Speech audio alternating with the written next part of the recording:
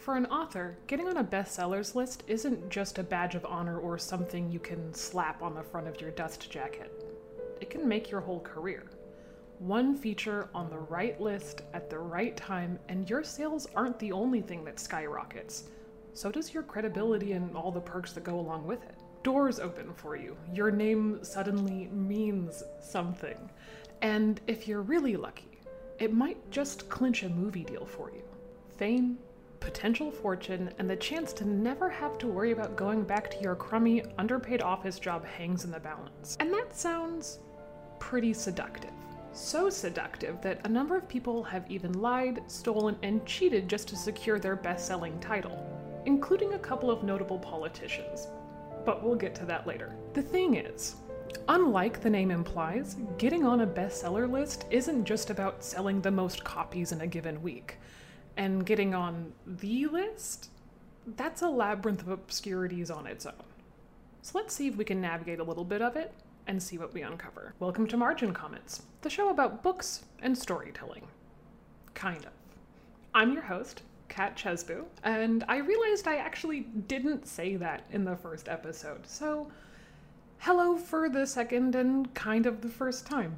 It's nice to meet you. Today, as you might have guessed, we're talking about bestseller lists, and not just how they come together behind the scenes, but what that means for authors and ultimately consumers. Bestseller lists in America have changed a lot over the years. The first one, published in 1895 by the Bookman Literary Journal, remains the only comprehensive source of annual bestsellers in the United States from 1895 until 1912, when Publishers Weekly began circulating their own bestseller list. Now, these are more or less what we would call a trade publication, meaning it's a publication written with a specific trade or profession in mind. It is written by professionals for professionals. For this episode, I'm not really interested in talking about trade publications. Instead, let's hop over to New York and fast forward to October of 1935 when the New York Times released its first bestseller list. This list wasn't for editors or publishing houses to look over. This list was for the readers themselves, or at least the readers of the New York Times. Although they started small, listing only 5 bestseller books for fiction and nonfiction in New York City, it didn't take long for them to expand their scope. In the second month of its publication, the New York Times addressed 8 cities with their own lists.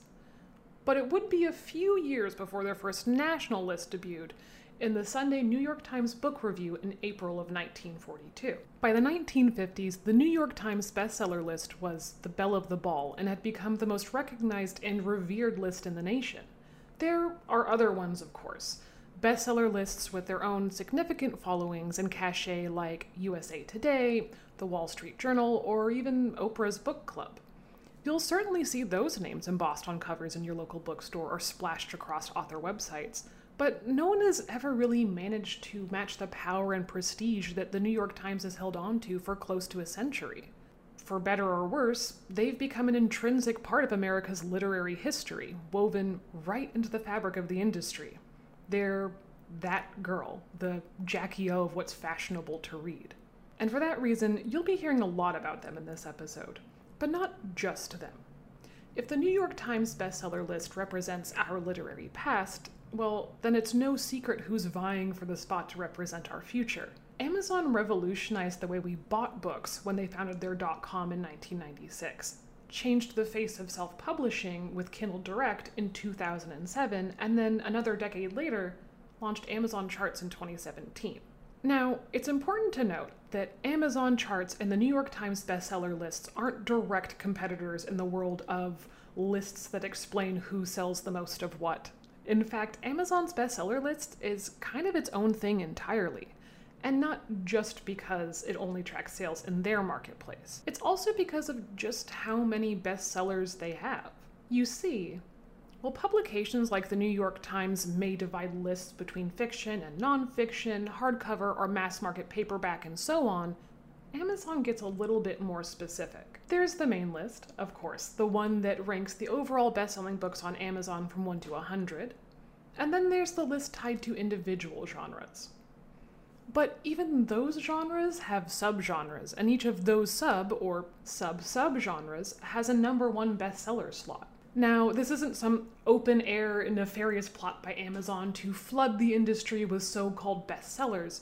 That's just kind of how the data collection cookie crumbles. Nevertheless, this drastic uptick in who can and does call themselves a bestseller caught my attention. I can't say that I was entirely surprised by what I found after a little bit of digging, but I can say that it wasn't exactly what I had expected. Most notably, it turns out that the term bestseller is entirely unregulated. There's no standard legal definition, meaning that if you really wanted, you could just say that you're a bestseller and no one can really do anything about it. In fact, on the flip side of things, I could actually create my own bestseller list, defined entirely by my own purchasing habits, put it on my website with a little bit of a write-up, and start granting bestseller titles. This week, that would go to Anthony Bourdain's Kitchen Confidential. I bought 2 copies so that my partner and I could read it together, and it's really good. You should give it a try. And there you have it, the first Katz Bestseller List honoree. And that's holding my selection process to a higher criteria than some others.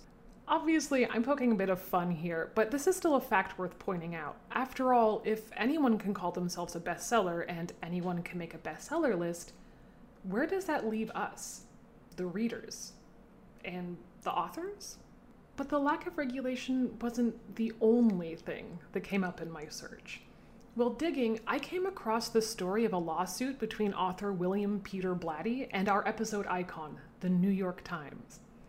Blatty, who wrote The Exorcist, claimed that his second sequel, Legion, had sold enough copies to qualify for the bestseller list in 1983. However, he claims it was intentionally left off. According to him, this cost him potential sales from the boost in visibility. In other words, he felt like he would have turned a better profit if the New York Times had just done their job and featured him like they should have. Here's where it gets interesting. The New York Times came to its own defense not by refuting the fact that Blatty sold enough to make the list, but by arguing that their bestseller list isn't a factual representation of which books are best-selling. Instead, they claim that their list is curated, editorial work, and therefore protected by the First Amendment. To both my and I assume Blatty's surprise, the court agreed with the Times, and when Blatty tried to appeal that ruling, his complaint was thrown out altogether. Now, even if there is some sound legal reasoning to the lax regulation of the term bestseller, it does raise another question. If the term bestseller can be arbitrarily applied by both an author as well as by a publication, what does it even mean? Well, according to a Slate article from 1998, about as much as the phrase original recipe does on a jar of spaghetti sauce. That might sound harsh, but given everything we've already talked about, it's hard not to see where the sentiment comes from. As humans, we want things to make sense, to feel fair, or whatever the closest approximation to fair is. But fair in all facets of the publishing industry, including bestseller lists, is starting to feel like a different kind of four-letter word. For decades, the rumors of nepotism, backroom dealings, and it's not what, but who you know, have grown. Literary agents are inundated with prospective new clients and becoming harder and harder to secure for yourself. In the meantime, author advances have been slashed alongside what's considered a fair share of the profit. On your own damn book. The alternative? Self-publishing. Which doesn't just mean formatting your manuscript for an e-reader, it means taking on all the roles of a traditional publishing house. Securing the necessary rounds of editing, the formatting, and, oh yeah, all the marketing processes that go into trying to secure the bestseller status in the first place. So even after all that, after making it through the minefield of publication, there is still no guarantee that your book will get a fair shake at making a bestseller list. Even if it's best-selling. And when you look at it that way, it's hard to not agree with Eliza Truitt, who is the author of that Slate article I mentioned. By the way, you didn't hear me wrong. I did say that it was from 1998, some 25 years ago. Unsurprisingly, I'm not the first person to raise a brow at how ambiguous the world of bestsellers is. Not only am I not the first person to be curious, I'm not even the 50th or probably the second 100th. Criticism of bestseller lists has existed since their inception. There are op-eds, alleged exposés, and even a handful or two of YouTube videos from passionate book lovers who want to shine some light on how it all comes together. Which is a good question. How does it all come together? Well, it might not surprise you at this point, but nobody really knows. At least, nobody outside of the people who make these lists. Some are pretty straightforward. They're exactly what they say they are, a ranked list of the best-selling books based on numbers. Amazon, for instance, doesn't curate their list at all, which isn't without its own criticisms, but we'll leave those for now. Other bestseller lists will take data from aggregation firms like NPD BookScan and massage those numbers with supplementary information to reach a more well-rounded number. But we don't really know what that massaging means on the back end. The New York Times, however, keeps the secret recipe to their bestseller list under lock and key. They claim to not use aggregates like BookScan and instead use a proprietary, or specific to them, process to determine their bestseller list. They justify this move, like many others do, by claiming that revealing their approach would open them up to pressure or manipulation. The problem with this secrecy is what little we do know, or at least what rumors have reached the general public, deserves some scrutiny. For instance, it's said that the New York Times actually provides booksellers with a list of books that they suspect might become bestsellers, rather than waiting and seeing how the numbers shake out on their own. This has been criticized as leading the results, because it may encourage booksellers to feature or create displays based on the list, essentially giving those books a shot at additional sales. And where does the Times get the names for this list of potential bestsellers? Well, that's rumored to come from inside the publishing industry itself. Editors, agents, or publishing houses may drop a hint about an upcoming or newly released book with best-selling potential. And it's important to note that while this might not feel right to you or me, none of it is technically illegal. This is part of what's protected by the term bestseller being unregulated. It's also not the only criticism. Bestseller lists in general, not just the New York Times, have been criticized for their tendency to favor books that have gone through traditional publishing. After all, getting on a bestseller list takes more than just luck, it takes sales. And getting people to buy your book, especially enough to rank on a bestseller list, is no easy feat on your own.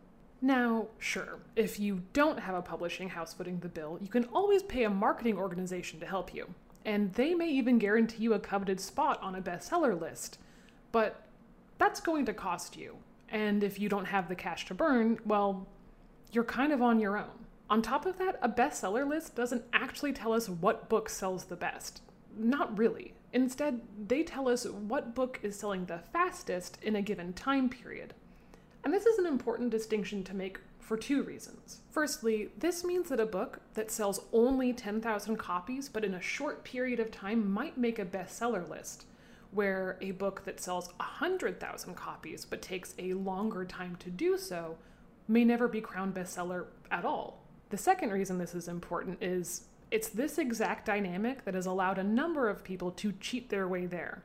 You see, if you manage to figure out where the bestseller lists are getting their data, and you happen to be careful enough about how you do it, you can strategically buy enough copies of your own book to secure yourself a spot. In 1995, authors of a book called The Discipline of Market Leaders colluded to get their book onto the bestseller charts.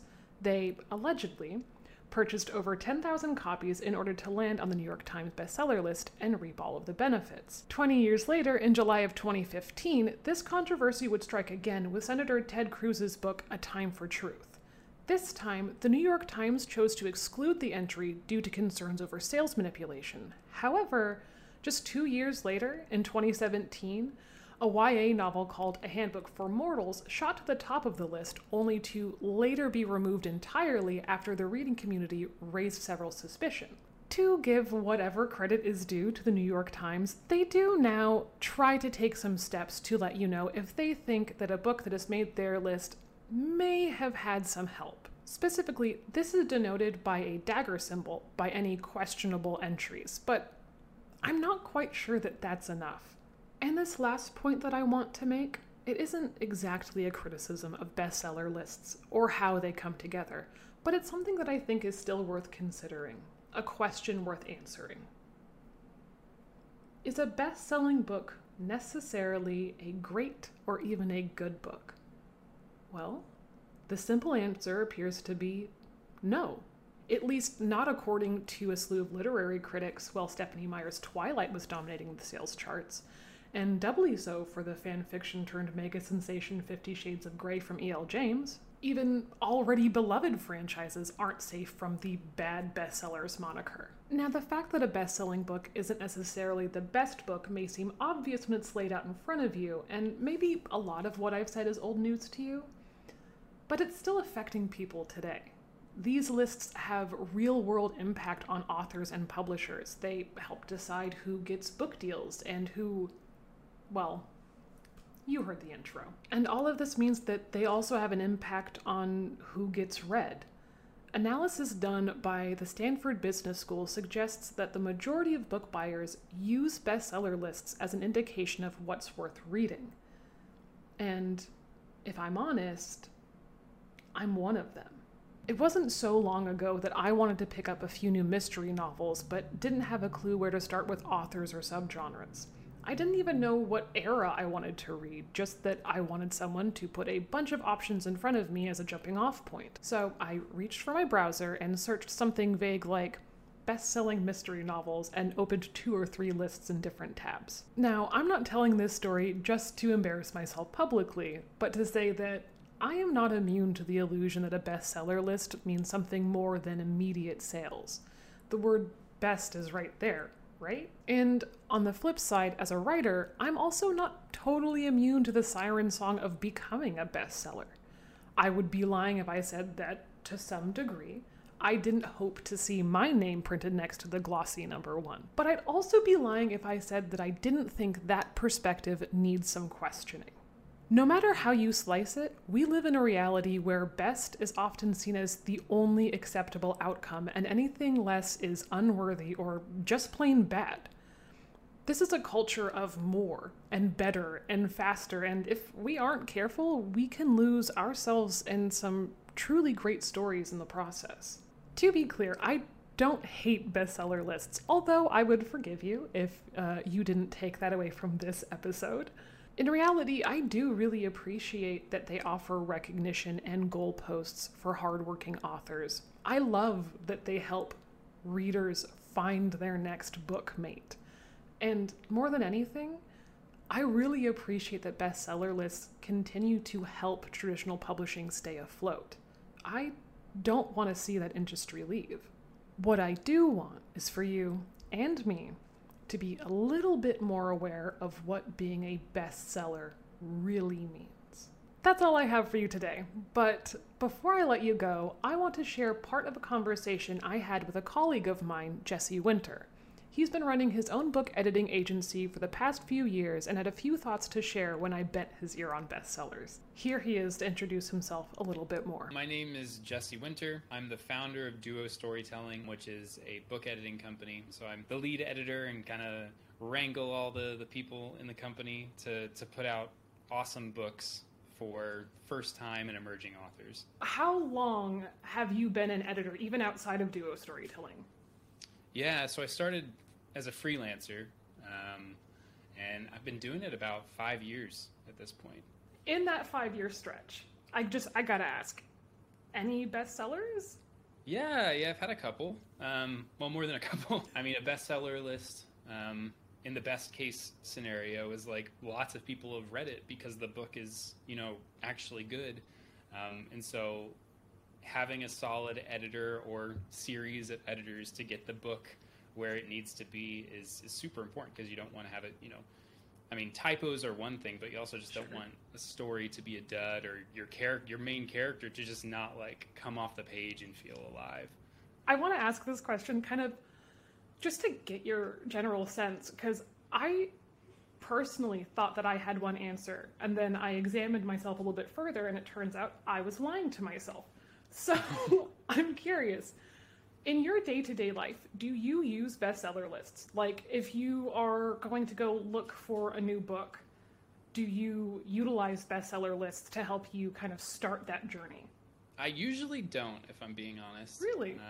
My wife does, to an extent. She reads a ton. She reads more than I do, and so I'm usually secondhand experiencing bestseller lists through her because she talks about the books that she's reading, and like, if she thinks a book is good, then that validates that book from that list for me. But I mean, beyond that, I think I'm not going online and looking, at the New York Times bestseller is or anything like that. I mean, maybe something comes up in my news feed and I see it, and it's like, okay, that's a good thing to note. But the biggest interaction I have is probably when I go to a bookstore, which is too often, and they have like the bestseller section or like new arrivals section of right. like the books that are like doing well.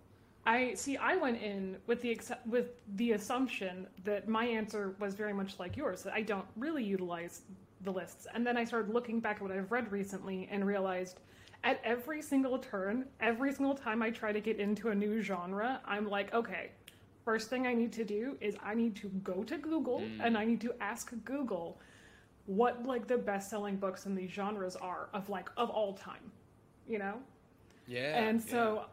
I had realized, I had come into this thinking like, oh, I don't know, I don't even really interact with best-selling lists. Oh, I so do. I actually do utilize them as a tool, which is a little bit shocking coming into this with some of my other opinions on bestseller lists that I have challenged and reframed. So I find that really interesting because my next question kind of goes two ways, both from a point of view of author validation as well as readership outreach. So do you think it's important for an author to get on a bestsellers list? I don't know if it's important. I don't think it necessarily means you have a bad book. I don't think it necessarily means you have a good book. I think it's a decent indication that you have a good book. I don't think it's definitely not a perfect thing. I mean, if it's your goal to be on a bestseller list, what I would say, actually write a good book and like take the time to like think about how you're going to launch your book, and like make that your goal.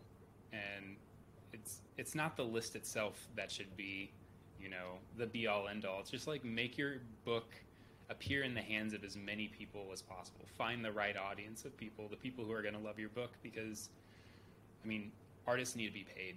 So it's yes. good to be paid for the work that you're doing. And if a bestseller list helps that, that's great. But what, I think a lot of people who are authors do is they write because they feel like they have to. They have a stories to tell.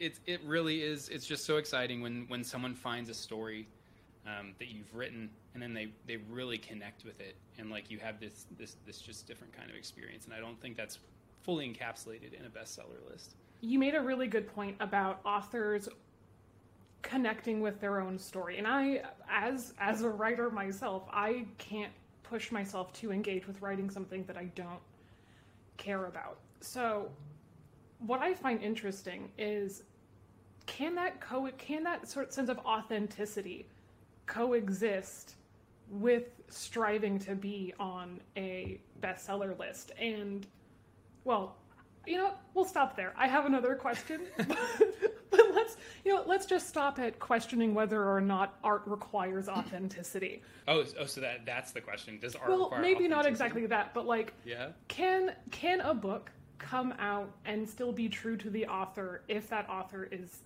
pushing first and foremost to be a bestseller? I think so. I really do. There are some people who are out there, whether they're ghostwriters or authors, who, their goal is to fill a particular niche. Like they can look on Amazon and see like, if I write a book in this category targeting this audience, I will have a successful book, as long as the book is somewhat decent. And it's really easy to get cynical about that. But the fact is, writing a book is still a lot of work. Heck yeah. And making it readable all the way to the end, which is something that, Amazon is more and more considering as it's pushing out book recommendations. Mm-hmm. that's a feat. That's something that is incredible to be accomplished. Creativity, for me, often grows in a space that's constrained. So like if you look on Amazon and you're like, I'm writing a book in this space, you have limits that you have to work toward. Sure. But like you have this whole world in between, and if you can write something compelling, whether it's like, you know, a tech book or whether it's like a work of fiction, if you can write something compelling within that space, that's, I don't know, I think that's still really cool. Because how many people can say they've written a book? And then also just multiple books that keep getting pumped out that become, you know, bestsellers, even in that one particular space. So I don't know if I answered your question. I already forgot what it was. No, I think you covered it. The idea of authenticity when still striving for success, which is, I mean, it's a much bigger topic on its own, but I think you hit a lot of really good points. And one thing that I want to add on top of that is a personal view that I have, and something that I carry into my work as an editor as well as an author, and that is that I genuinely believe that you can do anything you want to do as long as you're willing to put in enough work to make it work. So my perspective is also, yeah, I think you can stay authentic to your vision, to yourself, to whatever you're doing, and also be striving for a bestseller. The transaction there becomes with yourself on whether or not you're willing to put in the effort to bridge those gaps. Are you willing to do the extra drafts so that it feels right to you and then also is sellable? So I think you really answered it well. And so I'm glad to add my little tidbit. But I'm really glad to hear that that's your take. Because I think, as you mentioned, cynicism is really easy in this space. I think it's really easy to write off authors as, well, you're just trying to make a buck. And it's like, well, yeah. Yeah, I am trying to make a buck because I put many of hours into this. Mm-hmm. So I kind of deserve it. Yeah, I mean, how many people grow up being like, I want to be a writer. I want to write. I like this book. This is like what I want to do. Most people don't get there. Even people who get on, you know, like an Amazon bestseller list, you're not going to necessarily be like the next, you know, J.K. Rowling or something like that. It doesn't happen very often. It's great when it does. But just to have the chance to live out that kind of dream, and if you get recognition on bestseller lists, that's super awesome. Kudos to you, man.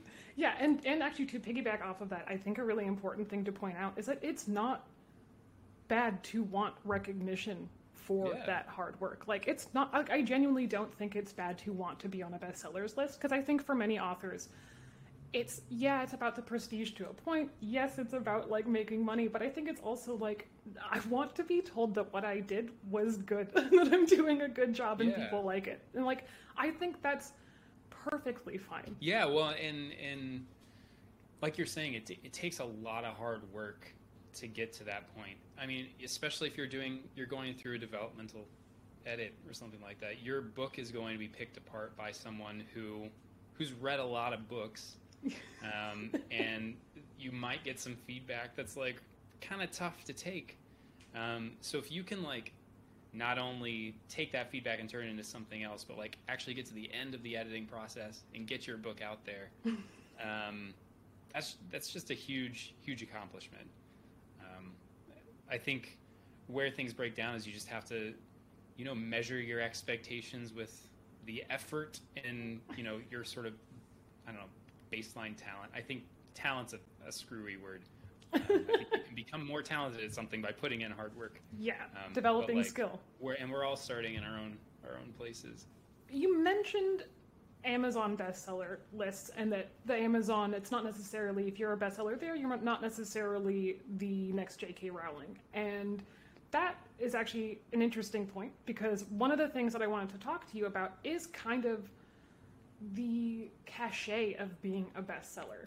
I kind of want to ask, do you think that now, with the rise of how, not easy, but how many more best-selling authors there are, do you think it still has the same weight that it used to, like before Amazon had Amazon-specific bestsellers and like other, like there were so many niche publications? Yeah, no, I think it's an interesting question. I mean, Amazon really changed the game with like it's all print on demand, so you don't have to like put a whole bunch of money up front to buy a whole bunch of physical books. People can just click a button and then they print a book thing. So I think the way people are consuming the content is different than what it was before, and that automatically changes things. But I think you're absolutely right about, there's so many categories that it is really easy to feel like, oh, if you became a bestseller in this very, like, you wrote a business book about not just like product management, but like product management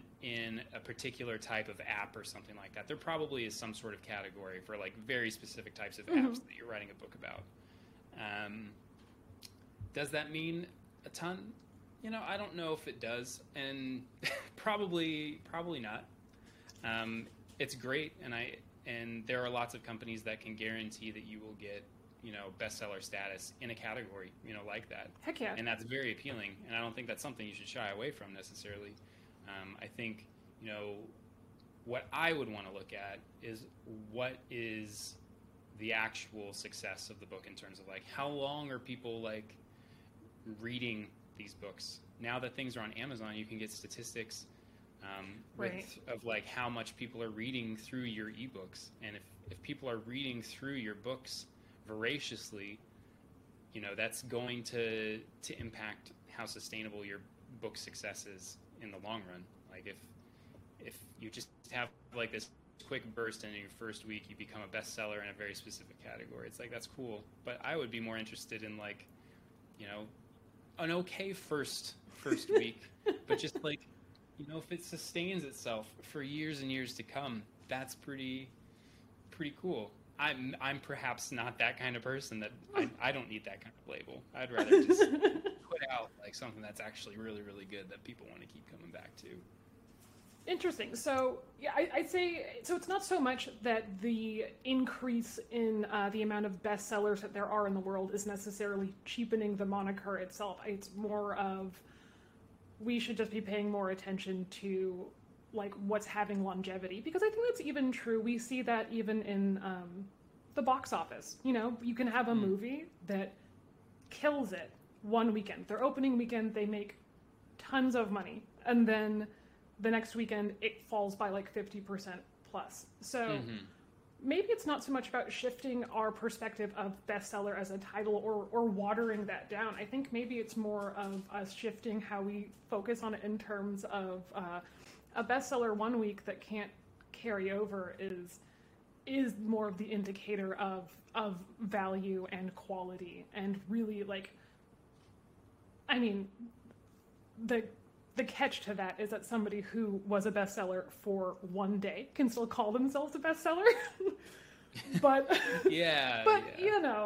we're living in the age of the internet where anybody can be anybody, so we just have to take that aspect with reality. But I think you make a good point that like being a bestseller in a niche category may get you the title, and maybe that's good, maybe that's what you're after, but it's actually the continued performance of that book that is what an author going into wanting to write a bestseller, or really going into wanting to write at all. I think focusing on the longevity and how a reader might engage with that long term, I think that is definitely probably the better focus. Yeah, well, and the interesting thing you talked about, like someone being a bestseller one week and then not the other.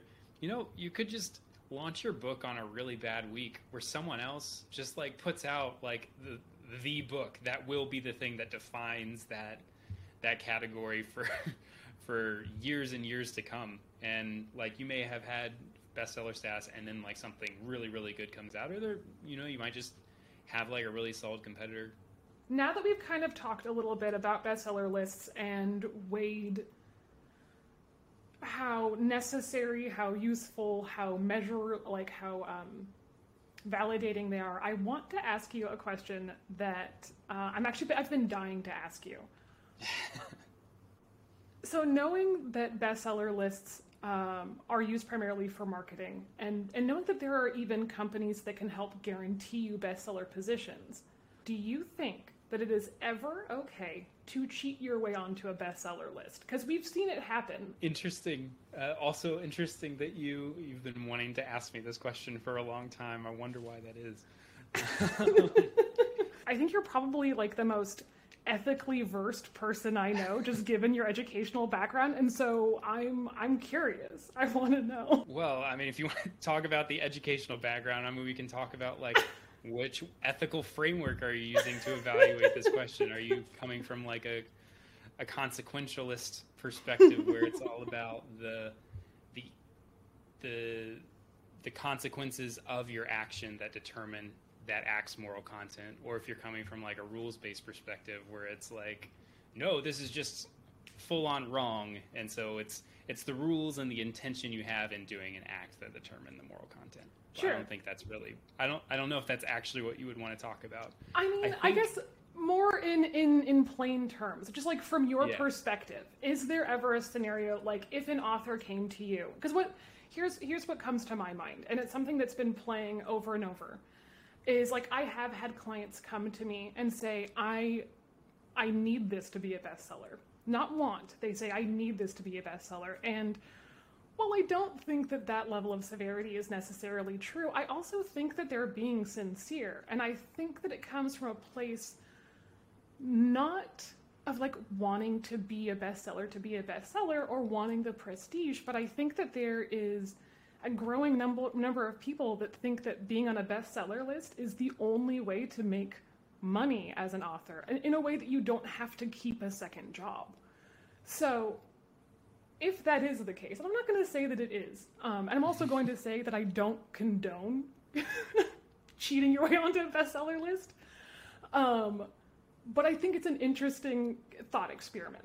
If we take into account all of those hurdles, plus the fact that artists deserve to eat, if being on a bestseller list is one of the only, but not the only, ways to secure viable compensation, is there a scenario where lying or cheating to get there is viable? Yeah, I mean, the question you're really asking, is it okay to steal a loaf of bread to feed your family? That basically is the question I'm asking you. That's really the question you're asking. I'm really glad that you said that, because that's almost what I led with. Was I almost asked you first, is it okay to steal a loaf of bread to feed your family?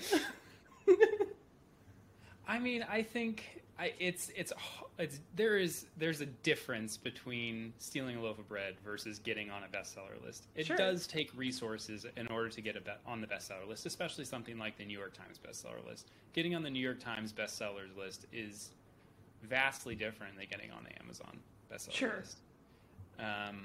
Just the amount of capital you have to have up front to get on the New York Times list. You have to purchase whole lots of books from lots of different bookstores, and you have to be savvy enough to buy like the right amount without getting caught by the New York Times and all of this, this sort of stuff. I mean, I think the kind of person that's going to do that sort of thing, they're not in it for the book. At least, I mean, maybe they are. Like, I think it is really just about the status. So if you go with that deontology perspective, like thinking about the intention, I think the intention really, in some ways, invalidates that being like a worthwhile thing. I mean, there's always exceptions. So maybe your intention is something like, if I sell this book, I'm going to be helping lots and lots of people. And like, maybe it's true. Maybe it's like this book that's educating people about this like obscure loophole that can help you, get rid of all that college debt or something like that. And people, all they have to do is buy this book for $13 on Amazon, and then potentially get rid of thousands of dollars of debt. Like, that seems like it could be a good thing to do, right? I'm not gonna say it's ever right. But I mean, I'm sure there are ways when that's a good thing. My thinking is, like, if you have the resources to do something like that, especially get on the New York Times bestseller list, why not use those resources to make your book the best it can be, so it can win it on its own merit? Very good point. If you have the resources, because for the New York Times bestseller list, it's something like it's a couple thousand units you have to sell within like the first week. So if you have the cash to buy a couple thousand copies of your own book, you have the money to hire either a ghostwriter or a team of editors and marketers to kind of to make that happen, or more organically, I should say. So the official standpoint is no, it is not okay to ever cheat your way onto the bestseller list. And I'm very glad that you allow. I'm just a fan of the little guy, because sometimes the little guy's got really great ideas, man. I know, and that's part of why I asked, because there is something about the way that bestseller lists work, especially understanding that a bestseller doesn't necessarily mean it's the best book of that category or genre. It just means that it fell into the right hands, into the right categories, etc. So there is that little piece with bestseller lists where it's like, you feel like it should be a little bit more accessible, because they are such good marketing tools. But as much as I would like to also support the little guy, kind of like you said, I can't condone cheating. But I am very grateful for you allowing me to torture you with that thought exercise for a second. Because it also easily leads us into what I do really want to talk about now, which is, okay, so let's say somebody wants to be a bestseller. They have shelved the idea of buying their way there. They've decided to commit to making it happen organically. And I want to primarily focus on people who are not being led through the process by a publishing house, because those people are getting all the hand-holding that they need. So I really want to take a look at what someone should take into consideration. I think a lot of people, they go at writing a book, they just really want to write the book. Getting it edited and getting it published, like that's something that, they'll deal with down the road, because, who knows how long it'll take them to write the book, or even have a draft that they feel is ready to go to an editor. I think once you make the decision that your book is where it needs to be, that you have a manuscript that's good enough to send to an editor, that's when you should start thinking about your book launch. Like, if you're going to start putting together money and resources to pay for book editing, which it can range in price, but if you're likely going to spend like at least $1,000. So I think if you're going to put those resources together, you should start thinking about what that book launch is going to be like. And maybe if you're not on social media, that's like where a lot of people are, promoting their books these days. Like, that's probably a good thing to start developing. Start having like an author's website. If you know that there are people who would be interested in your book, like maybe you're a part of like some Discord channel or something like that, or like you're on some website where it's just like this community of people who all have shared interests. Like, that's the place where you can start connecting with your potential readers, like start cultivating this sort of audience, give people a sense, like, on the internet and out there in the world, that you exist as a person, that you have this story, this idea that you're wanting to share in book form. And so, like, have that foundation as you're starting this editing process, even before, and then from there, like, as you're going through the process, like, document it, like, share the excitement with these people that you're connecting with. Share it on your social media, share it on your forums, whatever you're doing to connect with people, and have them be a part of that process. Because the long-term success of your book depends on you finding an audience, having your book find an audience. And there are people who are going to love what you've written. They're out there, but it starts, that early, as far as I'm concerned. It really does. And adding on to that, I think that part of what authors should take into consideration is, as they're drafting, I think authors in general, we should always be writing for ourselves first. But I think especially if your goal is to have a bestseller, I think it's important to be ready to do a little bit of your own market research and take a look at what books are coming out in that genre, what is being done, what has been done, etc. Because I think that informing yourself a little bit more on your given category is a great way for you to see, I'm not suggesting that you copy what is in your category, but I do think it's important to at least educate yourself on what's going on, because the last thing you want is to go through a whole process and then to accidentally have produced something that's derivative or that's been done in the last 2 years. So I think it's important to know a little bit of what's going on in your genre, but then also to know your audience. Like, what are the people who are reading this audience looking for? And that helps you do some of what you were talking about. So as you're going through your process, getting to know who your target audience is allows you to not only focus your drafting on in a way that you think they'll enjoy, but it also allows you to create your own promotional content that is geared towards not only the book you're already writing, but the people you expect to read it. On top of that, I think when it comes to bestsellers, I also want to just put it out there really quickly that I think in most cases, and this isn't all cases, but I think in most cases, to polish a book to that level, you're likely going to see yourself going through several rounds of editing. Maybe not several, but at least more than one. You know, you would generally, some people think of editing as a one and done thing, where they find somebody, they say, please work on this, and then they think, or they come out with the expectation that their book is ready to go, it is published ready. So that's another piece on top of as you're going through and doing your marketing. And this is some of the part that you can also highlight and share with your potential readers, is going through the various stages of editing. But really, I want to stress that there should be some expectation of stages of editing. And that's important, I think, to prepare yourself for the amount of feedback that's coming in, to interact with that feedback. Because that initial round can be a little bit jarring, especially for first-time authors. If you're going through processes or rounds of editing, don't be discouraged by those rounds of editing. But utilize that time as a way to learn more about your writing process, yourself, and then also your end reader. Well, and I think another part of that is a lot of people, they haven't shared their manuscript with anyone before. And sometimes the editor is the first person to read the book apart from the author themselves. And that's, sometimes that's okay.